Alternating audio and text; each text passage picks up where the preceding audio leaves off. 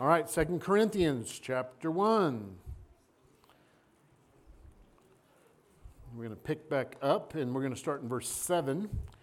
And I believe according to what happened in the first service, I'll only get to verse 11. But that's okay. It's all good. All right, so 2 Corinthians 1:7, let's read. And our hope for you is steadfast, because we know that as you are partakers of the sufferings, so also you will partake of the consolation or comfort. For we do not want you to be ignorant, brethren, for our trouble which came to us in Asia, that we were burdened beyond measure, above strength, so that we despaired even of life. Yes, we had the sentence of death in ourselves, that we should not trust in ourselves, but in the God who raises the dead, who delivered us from so great a death, and does deliver us, in whom we trust that he will still deliver us. You also helping together in prayer for us, that thanks may be given by many persons on our behalf for the gift granted to us through many. Let's pray for our spiritual meal. Father, we thank you so much for the word of God, that it is blessed. We're going to open our heart, receive it by faith. Holy Spirit, we call upon you as the divine teacher. You'd anoint the eyes, ears, and heart of all the ones that are listening and open them by the gift of your grace. Cause them to see, hear, and understand what you're saying. Father, I thank you for breaking this apart and ministering it to each person until they walk away hearing from you today. And only you can do this miracle, and believe it's happening right now. In Jesus' name, amen? All right. Let's go to verse 7, start unpacking this. And so verse 7 says, and our hope for you is steadfast, because we know that as you are partakers of the sufferings, so also you'll partake of the consolation. So we started this book last week. So if you missed it last week, you can go on to our website, riverrockchurch.net, the archives back there, audio, video, and also we have podcasts. We have Apple Podcasts. We have Spotify podcasts. We're on YouTube. We're on Facebook. We're like Visa. Everywhere you want to be, we're there. So praise God, you can get that. And so we opened this book talking about this book is written to the Corinthian church. And so Paul had written 1 Corinthians and brought strong correction to the church. There was a mess in this church. And so if you think you've ever been to a messy church, well, it has nothing compared to this church. And so in this church, you had strife and division in the church. In the church, you had people suing one another in the congregation. You had a man sleeping with his stepmother, and the church was proud about it. We believe in the grace of God. Look how much grace we have that a man such as this can be among our midst. And so you had someone like that. You had people misusing the gifts of the Spirit. They're all popping up, trying to speak in tongues, all together, trying to give messages to each other. And so they were misusing the gifts. There were some in there even getting drunk at the communion table, slipping the wine and getting drunk. And then there was some false doctrine in the church. So it was a mess. So I don't know how bad of a church you came from. It is not that bad. And so praise God. And so in this letter, 2 Corinthians is a letter of restoration. He's restoring them. They've repented by and large. Now there's some in the congregation that was not happy to be corrected. And they're going to turn back and start pointing their finger at Paul and start blaming him for certain things. Start saying, well, how do we know you're an apostle? And so he's going to have to defend his ministry. But in the first chapter, Paul's talking about suffering as a Christian. And as you as a Christian, I don't know if you thought about that. It's like, you know what? I'm not signed up for suffering. Praise God, that's something I didn't sign up for. Well, welcome to be a Christian. And so there are sufferings, but they're going to be the sufferings of Christ. So you need to see what sufferings Jesus had. What sufferings did he have? What did he suffer? Did he suffer the flu? Did he ever say, Peter, you're going to have to take over the ministry today. I just am under the weather. I can't handle this today. No, you never see that. Do you see him suffering poverty? No, he had a treasurer that was stealing money out of the money bag. He had money being poured in. Rich women were following his ministry, pouring out, I believe, millions of dollars into his ministry, funding his ministry. So that he didn't suffer poverty. Jesus redeemed us from that. But one thing, what did Jesus suffer? Persecution. You have not been redeemed from persecution. Yea, those that live godly in Christ Jesus shall suffer persecution. And so this is the suffering. That's the only suffering that you really, as a Christian, are called to, is persecution. But that's a wide range. It's from the devil. It's from the world, unbelievers, but also some Christians that are religious Christians. The biggest persecutor of the church is religion.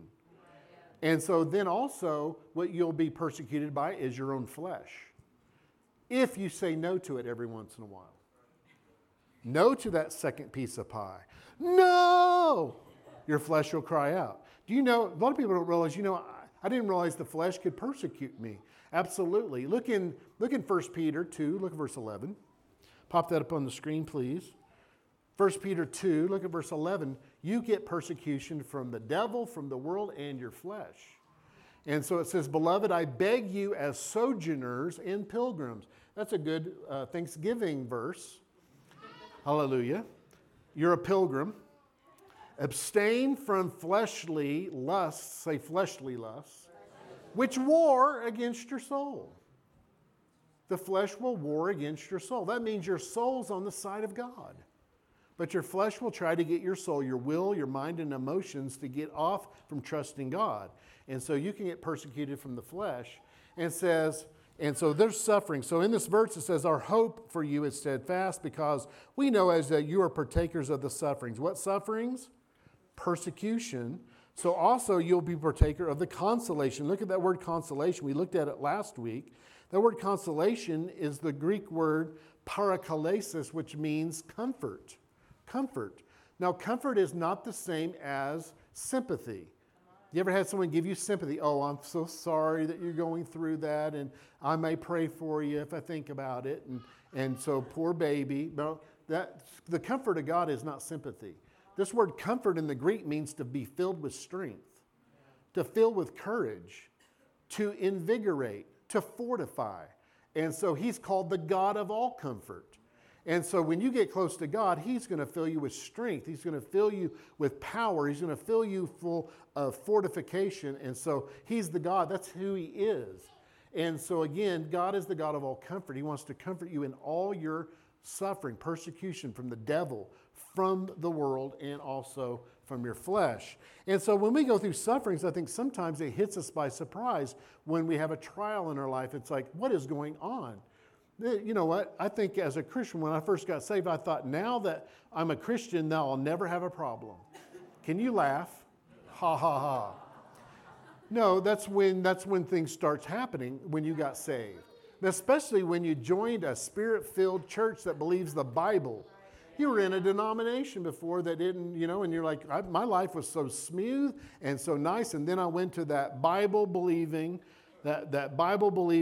Bible trusting, word-smoten, demon-smoten, healing, kneeling church. And then all things broke loose on my life. And so, because you have a target.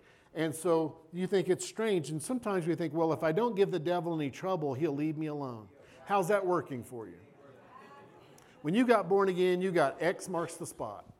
Because you bear the image of God on the inside of you, and he will find you. You say, well, if I hide, then he won't find you. Well, that's why you have armor on the front side. There's no armor on the back side. So many Christians have so many darts on their gluteus maximus because they're trying to hide. And so again, you have armor to stand against the devil. And so he's giving you everything you know to whip the devil. Ask someone, have you whipped the devil lately? Amen.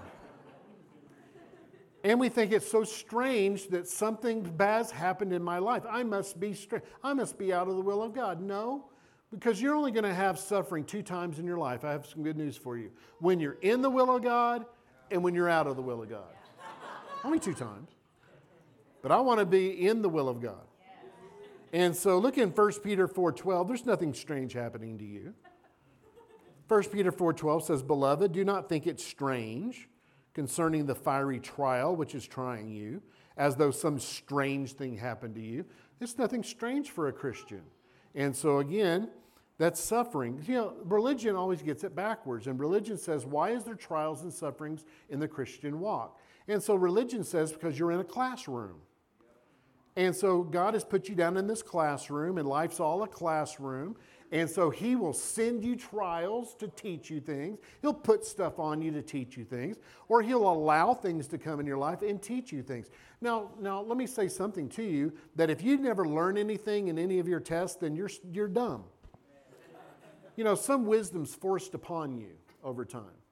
But you know what? That's not the main reason why you're having a trial. It's not the main reason you're having sufferings in life. Why do you have trials in life? Why do you have testings in life? Not because you're in a classroom. This is your classroom. While you're reading the Word of God in your own personal time. It's your prayer time. It's this church service. That's your classroom. Then when you go out, why do you have trials out there? Because it's a battlefield. You're called out in the devil's world, the God of this world, and to preach the gospel, shine the light out there, take the prisoners that are captive by Satan and bring them into the kingdom. And when you do that, you're on a target for him and he's going to attack you. And so you're on a battlefield. You're not on carnal cruise lines. So there's nothing strange happening to you that it's not being happened by any other Christian in the world. Look in 1 Peter 5, look at verse 9. 1 Peter 5:9 says, resist him. What? Resist the devil. Resist the devil. Didn't say submit to him. It says resist him. As Andrew says, if you haven't had any if you haven't bumped into the devil, you're going in the same direction.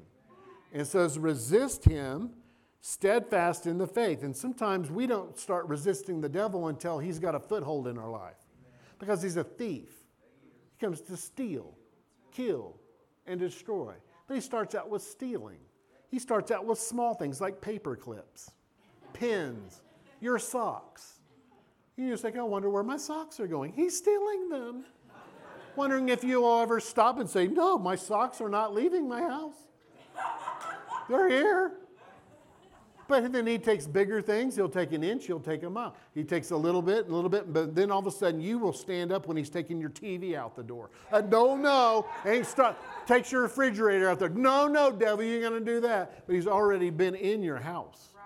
So it says, resist him from the onset, steadfast in the faith, knowing that the same sufferings are experienced by your brotherhood in the entire world. Every Christian that's standing for God's facing this. Nothing strange that's happened to you. And so Paul says that. Look in verse 8. 2 Corinthians 1:8 says, for we do not want you to be ignorant, brethren, of our trouble which came to us in Asia, that we were burdened beyond measure above strength, so we despaired even of life. Paul says, I don't want you to be ignorant about something. Now, Paul will use this phrase a number of times in the New Testament. He says, I would not have you ignorant, brethren. And whenever he uses this phrase, it's because they're ignorant. And so Paul will use this with spiritual gifts. He says, brethren, I would have you not ignorant concerning spiritual gifts. But they were ignorant. They were misusing them. And the body of Christ is ignorant about spiritual gifts. Paul goes on in 1 Thessalonians 4, says, I would have you not ignorant concerning end times. I would have you not ignorant, but they were ignorant, and the body of Christ is still ignorant about end times. Then he talks about, I would have you not ignorant about baptisms. The baptism into Moses and in the cloud and in the sea, I would not have you ignorant. But the church is ignorant when it comes to the doctrine of baptisms. But here Paul says, I don't want you to be ignorant. Tell someone, don't be ignorant. Now, that is a put-down term today, ignorant. But ignorant just in the Greek means not knowing.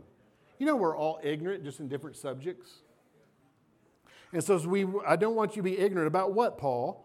That our trouble which came to us in Asia. I want you to know about my trials I've had in my life. I don't want you to see my victories. I want you to know about that I've gone through some things. I've gone through some mistakes. I've gone through some trials in life, and I don't want you to be ignorant about it. Some ministers act like they've never had a problem.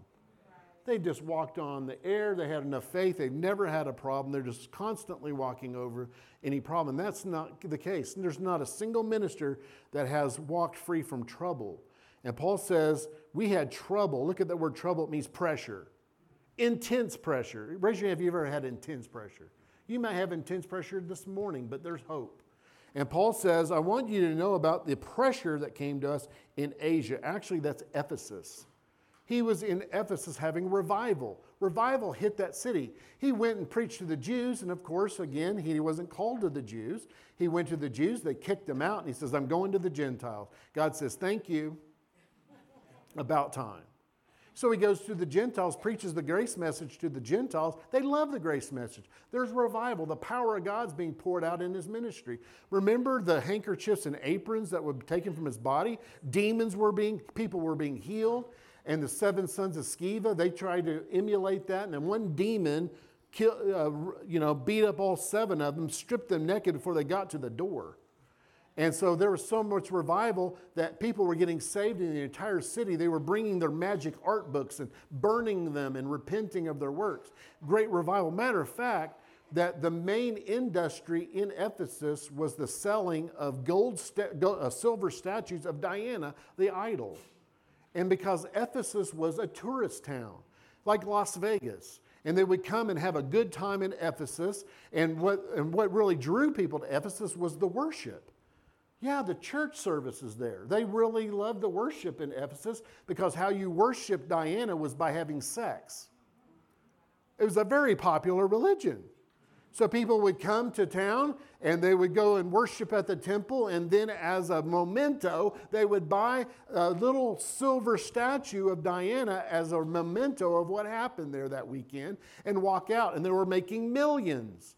But all of a sudden, so many people were getting saved that the sales were just stopped on the sale of these silver statues. And the leader of the entire tradesmith of this got mad and says, you know what, our money's going away. And so they grabbed Paul. I want you to see something. Look in Ephesus, where Paul's going to talk about the trouble that he had, and he describes it. In 1 Corinthians 15, look at verse 32. 1 Corinthians 15, verse 32 says, if in the manner of men I fought with beasts at Ephesus, what advantage is it to me if the dead do not rise? Let us eat and drink, for tomorrow we die. And so he didn't fight with literal beasts, but he fought, the opposition were wild beasts. And he said, we're going to find out that he's going to think that he is going to die because such a commotion takes up because of Alexander the coppersmith. He starts a riot in Ephesus and gets the whole town stirred up to where they all march out and fill up the amphitheater. And for the space of an hour, they're shouting, is Diana, great is Diana of the Ephesians. Great is Diana of the Ephesians. And they just scream that for an hour. Finally, someone looks over and says, why are we here? I don't know. Did you know why we're here? Well, no one knew why they were there. They were just there, screaming. And then they tried to find Paul to bring him in, to kill him in the amphitheater, and he barely escaped his life. And so that's what he's talking about here. So he says, I don't want you to be ignorant of my trouble which came to us in Asia or Ephesus, that we were burdened beyond measure. The pressure was beyond our calculation. Next he says it was above strength. What does he mean? It was above our natural strength to handle it. You ever had a trial so strong you couldn't handle it? It was beyond your strength, beyond your wisdom, beyond your ability to deal with it. Paul says, I've been there. I've been to where it was beyond what I could handle. And so he said it was above my strength. But when you run out of you run into God. Ask someone, have you run out of you yet? That's our problem. We haven't run out of our idea, our plan A, plan B, plan C, plan ZZ, top plan. And so we need to, finally, when we run out of us, then we run into God. Isaiah chapter 40, look at verse 31. Isaiah 40, look at verse 31. But those who wait upon the Lord shall renew their strength. Exchange strength. Give up on your strength. Receive the Lord's strength. His strength never runs out. But those who wait upon the Lord shall renew their strength. They shall mount up with wings like eagles. They shall run and not be weary. They shall walk and not faint. Look at that word wait. Well, I'm just waiting on the Lord, Pastor. Whenever he feels like he wants to do something, I'm here. No, look at that word wait. It means to expect. It's an eager expectation. You're looking for him. You're knowing he's going to come through for you. And so here it says, Paul says, this trial was above my strength. I couldn't handle this problem. But Pastor, you're probably thinking, yeah, but what about 1 Corinthians 10:13? How does that fit, Pastor? Well, I'm glad you asked me that. Thank you. So let's look at 1 Corinthians 10:13. 1 Corinthians 10, look at verse 13. Seems to contradict what Paul is saying here. Paul says no temptation. The word temptation in the Greek, you can translate it test, trial, or temptation. Same Greek word. So no trial or test is overtaking you except such as common to man. You know, a lot of people, they go, you know what, my problem's so big. I know that verse you just gave me applies to most people. But you know what? It doesn't apply to me because my problem is so big and so powerful. No, it's not. It's garden variety. You don't want to hear that. Well, I want my special problem. I'm special because I have a special problem. No, garden variety. You're normal. One time Joanne said that to me. And and she says, well, honey, you're just normal. I'm like,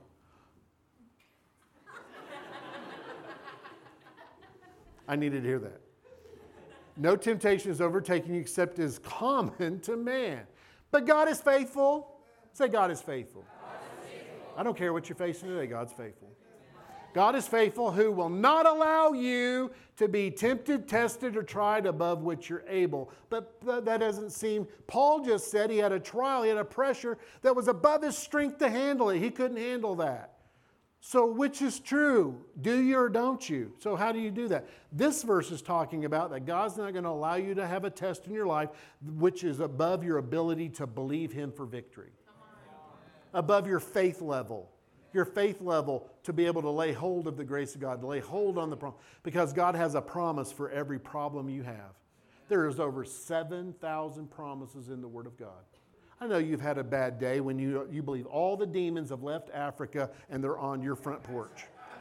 They are all hitting you at the one time and you're the object of Satan's attack. But I don't care, on your worst day, you've never had 7,000 problems on one day. But even if you did, there's 7,000 promises that you can lay hold of to overcome every single one of them. And so Paul says, you're not going to ever come to a point to where God's going to allow a test to come to you that you're unable to lay hold of the grace of God with your faith. But Paul says, I reached my limit of the human. I didn't know what to do. I lost my wit. I didn't have any power over this. It looks like I was going to die that day. And so look at this. Paul says, again, I didn't know what to do. What do you do when life's too much to handle? What should you do? Well, the first thing is pray. Pray. Well, I'm going to try to figure it out. How's that working? Well, you've tried, and the more you've tried, all you've done is made it worse. And so again, pray. Has it come to that? Prayer. Praying in the Spirit. If you don't pray in tongues, you have a gift from God that you're limited. You're fighting devil with one hand tied behind your back. So you need to be Spirit-filled, and so start praying in the Holy Ghost. The Holy Ghost knows your answer. The Holy Spirit knows the way out. The Holy Spirit knows where it came from. The Holy Spirit knows where you're going. Pray in the Holy Ghost. Pray in the Holy Ghost. And then He will lead you, and you'll get a word. Say you need a word. Get a word from God. You just need one word from God that'll change your situation. One word from God will change your life. One word can set you free. One word from God. You know, when God's spoken to me in times, you think, you know what, my problem's so big, I need a whole paragraph. I need a whole chapter from God. And God gives me one or two words. That's it. Really? Yeah.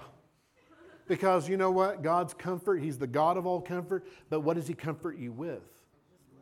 His Word. His Word, His Word. Romans chapter 15 says that through the comfort of the Scriptures, God's going to fill you strength, fill you with power because of one promise. You just need one promise from God. You need to hear a word about your situation. And so it's frustrating when you go to God and say, well, God, I need guidance, and all I got was Scripture. You go for counsel and pastor just gives you a Scripture. Well, no, I don't need. I need you to wave your hand and make it all good. No, you need the Word. Because the Word, God backs up the Word with His power and His provision. It's His promise. And so you just need a word. So pray in the Spirit, get a word from God, and then stay in fellowship, in partnership with other believers. Paul said, pray for me. Often, pray for me. That's the Apostle Paul. Pray for me. If he needed prayer, then you need prayer. Tell someone you need prayer. Now tell someone on the other side, you really need prayer. And I really need water.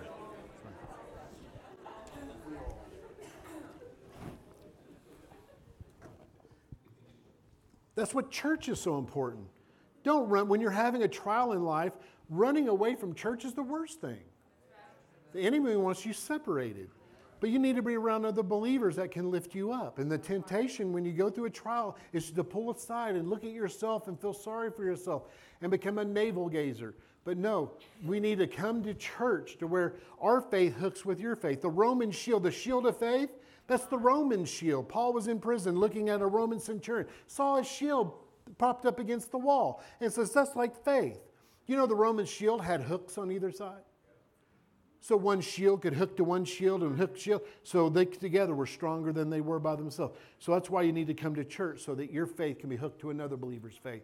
So you can come through. And so pray in the Spirit, get a word from God, and then stay in fellowship. What's fellowship? Two fellows in a ship. Making it through the storm together. Paul said this trial, this pressure was so strong. It was above my ability to handle it. Didn't have the wisdom for it. What am I going to do in this problem? He says, I even despaired of even life. It seemed like I was dead meat.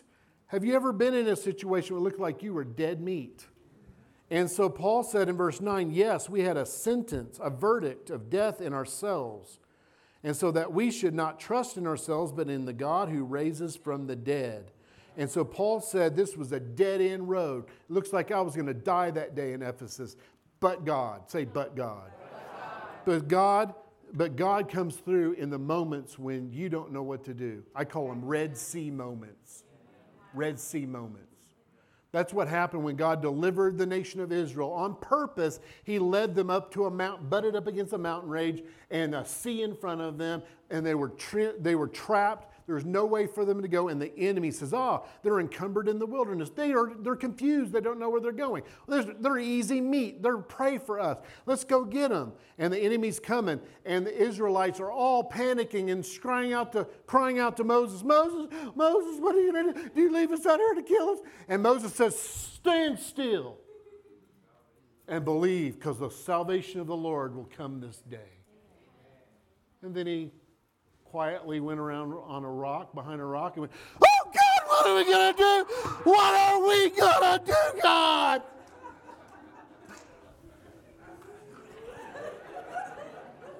Because the next verse says, God says, why are you crying out to me, Moses? Stretch out your rod. I've given you authority.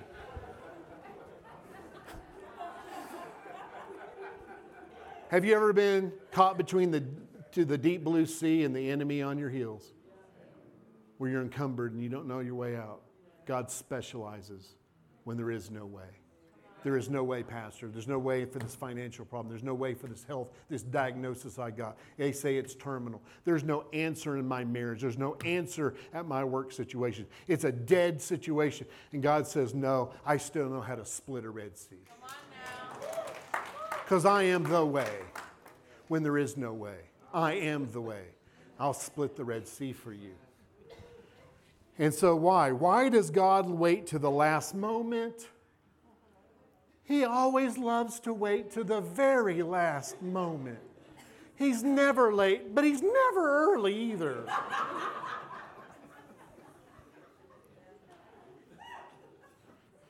He delivers us at the last moment.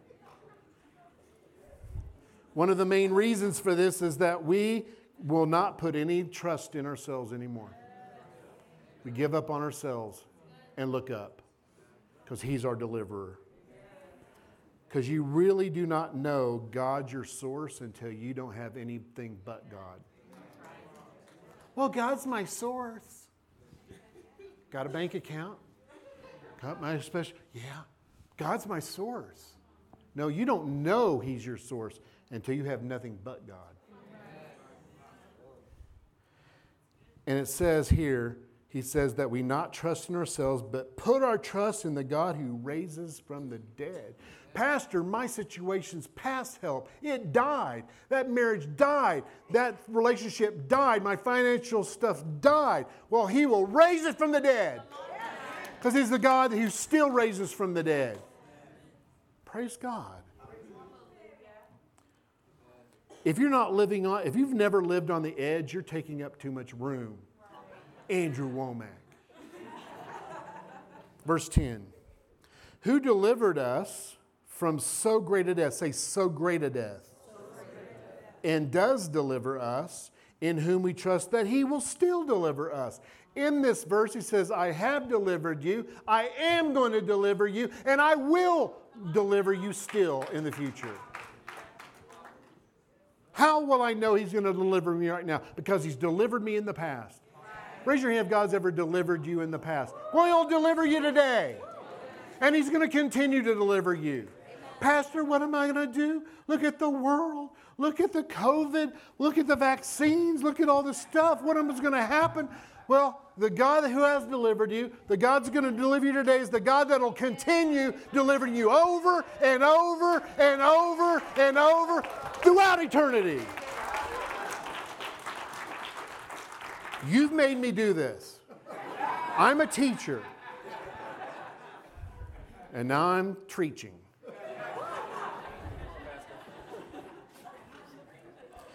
Who delivered us. It means, this word delivered means to draw or snatch from a, it's like a raging water river and you're getting snatched at the last moment out of it.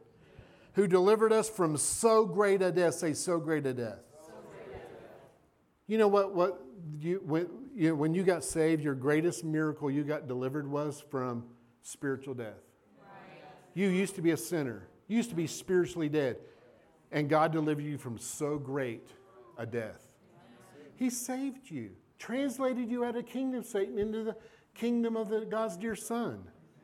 He took you out of the Adam's family and put you into Christ. Let me try that again. He took you out of the Adam's family. In a moment, translated you into the kingdom of his dear Son. That was the greatest problem you could ever have. Being a sinner. You couldn't save yourself. You were in a dead situation. You could never. And he saved you. He delivered you. So what's your financial problem? What's that work situation? What's that health situation? It's nothing. Nothing. He has delivered you. He's going to deliver you. And he will deliver you forever. Why? Because that's his name. He's called the deliverer 6 times in Scripture. He's called deliverer. 6 stands for man, the number of man for man. So when man runs out on his wisdom, his ability, his strength, that's when God likes to take over. Or are you at the end of yourself, though?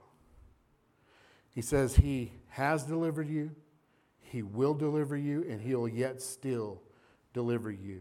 Well, how do I know that? Because in 2 Corinthians 6:2 it says, this is the day of salvation. Say this day. Today is the day of salvation. Your breakthrough, God's going to deliver you today. Amen. Say today. Today. And how do I know he's going to do it tomorrow? Because when I read this verse tomorrow, it's today. Amen. His word is forever. Now is the day of salvation. Now is the time of deliverance. In whom we trust that he will yet still deliver us. So he provides deliverance past, present, and the future throughout eternity. Look at verse 11. You also helping together in prayer for us, that thanks may be given by many persons on our behalf for the gift granted to us through the many. It says, you by praying for us are helping together. Prayer is helping. Helping who? Not just Paul. It's actually co-laboring with God. Why? God is the deliverer. And he wants to deliver, but guess what? He needs our cooperation. He needs our faith. He needs our authority on the earth to let him get involved in your situation. So guess what? Every time you pray for someone in their problem, you are cooperating. You are co-laboring with God in the ministry of deliverance. Your prayers are powerful. I don't think we realize just how powerful our prayers are. And God says that you helped God in the ministry of being a deliverer by your prayers. And so again, we're called to do that. And so prayer is so powerful. If we're without resources in the natural to provide natural aid, we can still provide active assistance by prayer. By prayer. Many times the elderly that don't have any physical or financial wherewithal to provide significant help in the natural, they do it through prayer. They do it through prayer. They have an intercessory prayer. Towards the end of their life, they have a powerful intercessory prayer ministry. Jesus' last ministry on the earth was an intercessory prayer ministry. His feet were nailed to the cross, or his hands were nailed to the cross. The feet that would take him through dusty lanes, taking him to go bring deliverance and salvation and preach the gospel, was nailed to the cross. Those hands that laid hands on the sick, that saw healing and power flow through him, were nailed to the cross. He couldn't walk anywhere, he couldn't do anything, but he could still pray. And the last thing he said was, Father, forgive them, for they know not what they do. And he bowed his head, and immediately a Roman centurion said, this was the Son of God. Confessed him as Lord and Savior, and his prayer was answered. And so if you don't have anything else you feel like I can do, you can pray, you can pray, you can pray. I believe that one of the successes of all ministries is there's prayer support. Prayer support. And when the day when the reward, God hands his reward out, I guarantee you, way up in front isn't going to be the ministers. Not going to be the people that are out front. It's going to be that little lady or that guy shut up in a room praying hour after hour in intercession. They're going to be receiving. So who is that? Who is that? That's an intercessor. Someone who prayed. And so again, I covet your prayers. I covet your prayers today. And so you can pray. It says that this verse goes on to say, and you help together in prayer for us that thanks may be given by many persons on our behalf for the gift granted. Look at that word gift. What's the gift that God will grant? Deliverance. And it's a gift. You know, God wants to deliver you, and it's something that you don't deserve. It's a gift. Well, I disearned it. Look, I'm part of the problem. You usually are. But he's going to deliver you because it's a gift, unmerited favor. He loves you. And he's going to bring you out. And it's a gift, but it's going to come through prayer. And so it says, but thanks was involved. Thanks may be given by many persons on behalf of the gift granted. This verse seems to imply that God gave the gift of deliverance, and then many people said, well, thank you, Lord. No. The thanksgiving came first. Because what is thanksgiving? It's a release of faith. It's saying, God, I believe you're going to do this, and I know you're going to do this. I stand on your word. You're faithful. You're going to bring me through. Hallelujah. And you start praising God and thanking God before you see your deliverance. Amen. See, a lot of Christians are good about doing the charismatic jig after the deliverance. But you know what? You need to release your faith and start thanking and praising God before. And that's the catalyst to your deliverance. Thanksgiving, the thanksgiving of faith is a catalyst to seeing God's power hit you. And so again, start thanking God for the person you're praying for. Oh God, let's just get everybody together and worry. No, let's get everybody together in faith. You don't need everybody praying for you. Oh, you don't need everybody praying for you because a lot of people aren't in faith. You need those that know the word and are in faith about and you need to start and get those people around you. You don't need a whole bunch of them. I'd rather have one person in faith than 50,000 of them in unbelief. And so again, helping together with God through prayer. And so thanksgiving is what you're going to do when you pray for somebody. Look at 2 Corinthians 2:14. Look at this powerful verse. Raise your hand if you want to triumph in every situation. Some of you, that's good.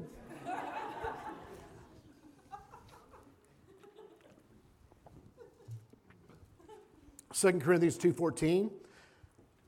Now, say now. Now. When?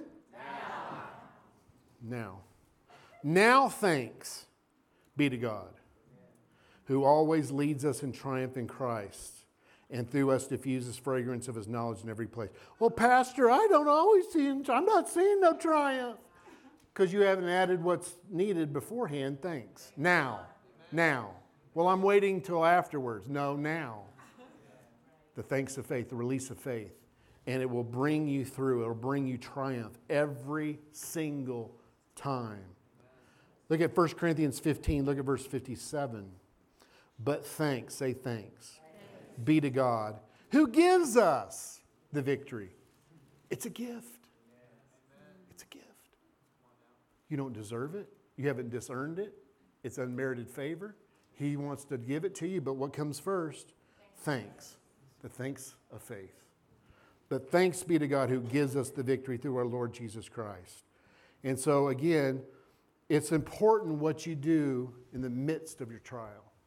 In the midst of your trial. It's very important what you do at the midnight of your trial. What's the midnight of your trial? That's when it's the darkest.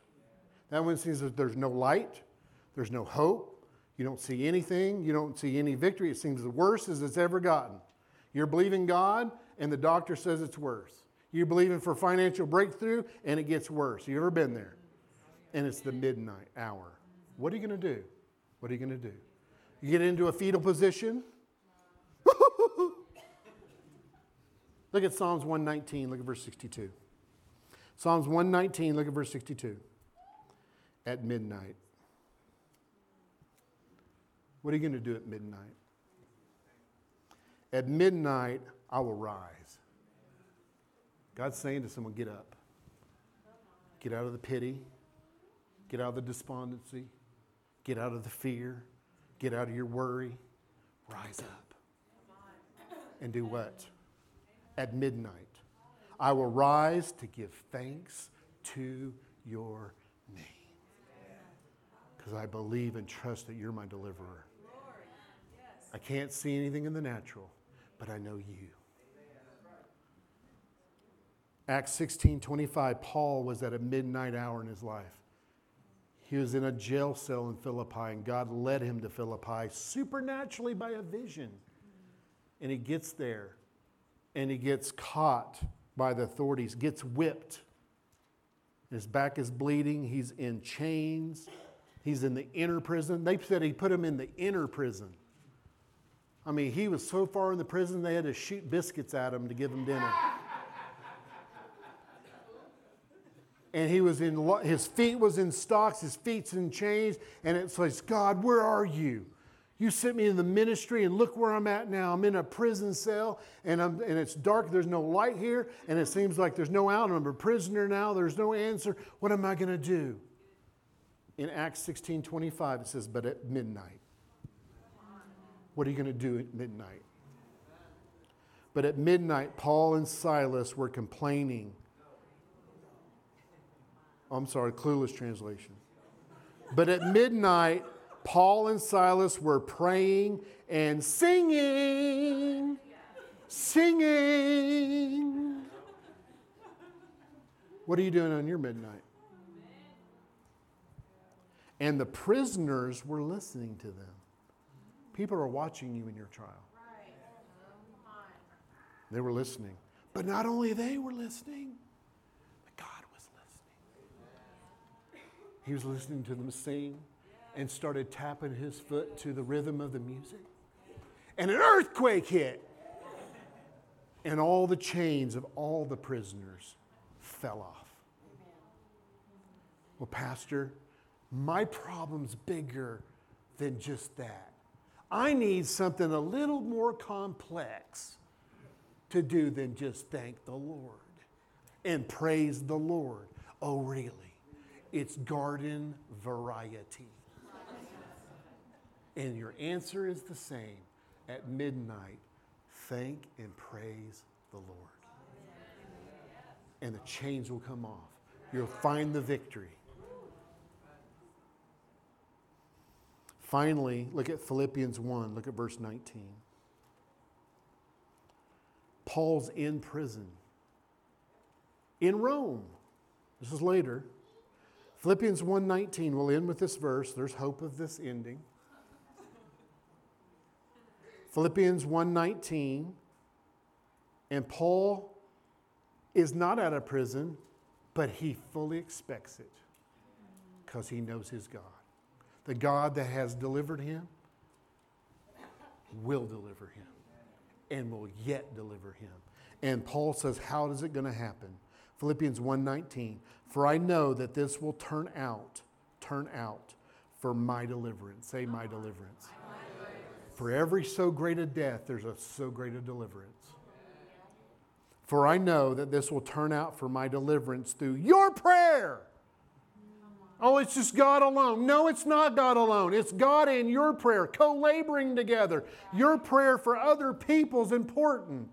He says, for I know this will turn out for my deliverance through your prayer and the supply of the Spirit of Jesus Christ, co-laboring together. Your prayer and the power of God is going to set me free. Look at this word supply. The word supply of the Spirit, it's a very unique Greek word. This word, this is a compound Greek word, which means to supply or outfit the choir. It means to provide for the choir. What was this word used for? It was used in the ancient Greek word that there was theatrical productions, and so they didn't have Netflix, they didn't have movie theaters, they had plays. And these troops would put on these plays, theatrical plays, and then they had singing, they had choirs that go along. And so they would put these rich theatrical with all this fine clothes, and it was very expensive to put these on. And these troops would run out of money. And they wouldn't be able to go to the next city because they didn't have any money left to continue on with everything they needed for the productions. And so what they did is they said, well, we can't not have entertainment. And so rich people would buy, and they would vie for the right to be able to pay for the underwrite the theater productions. And to sponsor them and say, hey, this was done by this guy in this business. And so they would vie to see who would be the top bidder, and they would have rich ones, they would vie for who could supply the most money, to where it was known that these choirs were richly provided for with more than they would ever need. You know what? God's still supplying for his choir. Amen. Will you praise God in your midnight hour? Will you thank him? Will you pray for somebody in their midnight hour? God will supply the choir richly. And he's going to bring deliverance to you. Bow your heads. Father, I thank you so much that you're the God. You're called the deliverer. And you're the God that has delivered us time and time again from so great a death. You saved us. What more problem could we ever have? But Lord, you're the God that's going to deliver us right now. And you will continue to do it throughout eternity because that's who you are. You say, Pastor, I'm in a trial. I'm in a pressure right now beyond what I can handle. And I'm at the end of myself and I'm ready. I'm not going to keep trying. I'm going to run up the white flag and say, God, it's your turn. Tag, you're it. I'm going to hand my problem to you finally. I'm going to let you deliver me today. You say, Pastor, pray for me. That's me. I'm in that situation. I'm in a Red Sea moment. I'm dead meat if God doesn't come through right now. And if that's you, I want you to raise your hand and say, God, this is yours. This is yours. Take it. Take it. Father, thank you. You delight in this. You delight in being their deliverer. It's a gift. Victory's a gift. Triumph's a gift. Deliverance is a gift to you today. Take it. Father, I thank you for delivering them. Thank you for angels being released in their behalf right now. Finances, everything they need, Lord. Situations, if it's dead, raise it from the dead, Father. Raise dead relationships from the dead, dead health situations, dead financial situations. Raise it from the dead right now. Father, I thank you for doing that in Jesus' name. We're about to have worship right now. This is the time that you need to rise at midnight and praise God and thank the Lord in faith. And so as we sing, if you're in a situation where I'm just talking about, I want you to come up and I just want you to line up here and I want you to magnify and glorify the Lord. And the Lord's going to do some mighty things today because the Lord has come today to deliver in Jesus' name. Amen. Let's worship. Good afternoon, brothers and sisters. I was not going to compensate, but I just feel the Lord want me to just come and encourage some of you. And I'm using 1 Corinthians 10 in the NLT. It said the temptation in your life are no different from what others are experiencing. But I want to focus on, and God is faithful. Brothers and sisters, God is faithful. Some of you, you're going through some pressing things this week. You don't know how, like Pastor Rick said, you don't know how you're going to come out of it. But I'm telling you, God is faithful to his word. And you coming out of it. I have 2 boys. And for almost 7 years, he just cut me off. I haven't seen him. I saw him when they were building Caris. And one day, as a minister, your people come, oh, your kids, are they in ministry and they're following Jesus? And it's like, no, not really. But I was feeling bad. And one day I was talking to my sister, Joanne, at her job, and tell her, I said, Herbert, are your son them following Jesus? I said, not really. And she said, let's pray. And she prayed, and within a few minutes, I got a call from my son for 7 years. He said, Dad, I want to connect back with you. And last week he went to church. He met my girlfriend. He's in church. He's going back. He's back to Jesus. So your prodigal sons and daughters, they're coming back. Amen. And praise you, Jesus. Don't give up, folks. Don't give up. I believe some of you want to give up. You want to give up. Like you said, this is it. This is it. I'm just ready to check out. The devil is a liar. I don't care what it look like. I just feel like somebody, Caris, Bible college student, you feel like, man, my tuition is due. God is faithful. I've been there. God is faithful. Your tuition will pay. You will finish strong.